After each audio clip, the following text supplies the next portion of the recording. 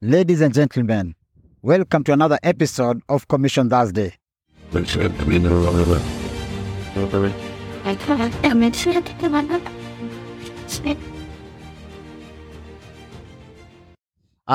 the book of Psalms, chapter 27, verse 11. The scripture says, "Teach me your way, O Lord, and lead me on a level path because of my enemies who lie in wait." I know many other times when you hear the word enemy, we look on the people who are always there fighting us. But sometimes I want us to look at this concept of the word enemy in the context of the assignment that God has bestowed upon us. We live in a very critical moments whereby we have a lot of things that surround us. I know there are social media that are craving for our attention. We have friends and family we always want to fit in.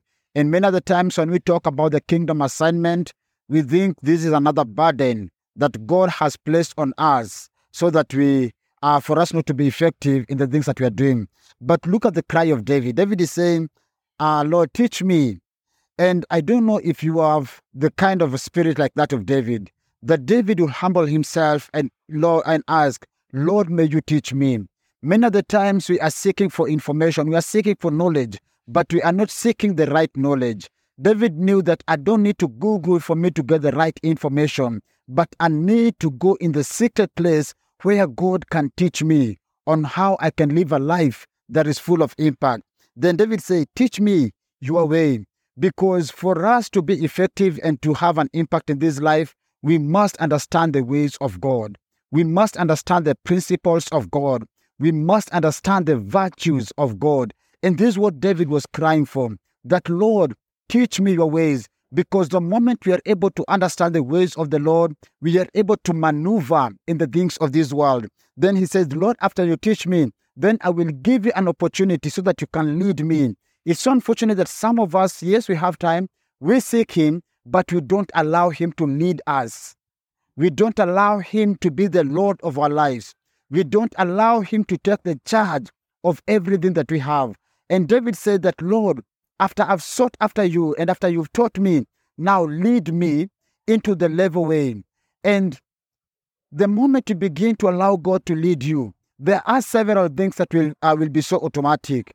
Because when God leads you, you begin to know his ways. And when you know the ways of God, you begin to have the heartbeat of God. So you will value the opportunities that God will present your way. You will live a life that only pleases him. And one of the things that God desires of us is so that we can go in the world and make disciples. Is that the kingdom of God can be revealed in everything that we do. And that is the way of the Lord. That the people in our areas of influence, our family members, the people in our community are able to grasp the reality of what God wants of us. And this is my challenge to you. As we have a lot of enemies who surround us today trying to rob for our attention, which role are you playing to ensure that this generation is aligned to the perfect will of God? The place that God has planted you as a leader, are you leading your people into the ways of the Lord? In your family, are you raising them to have the godly values in everything we do?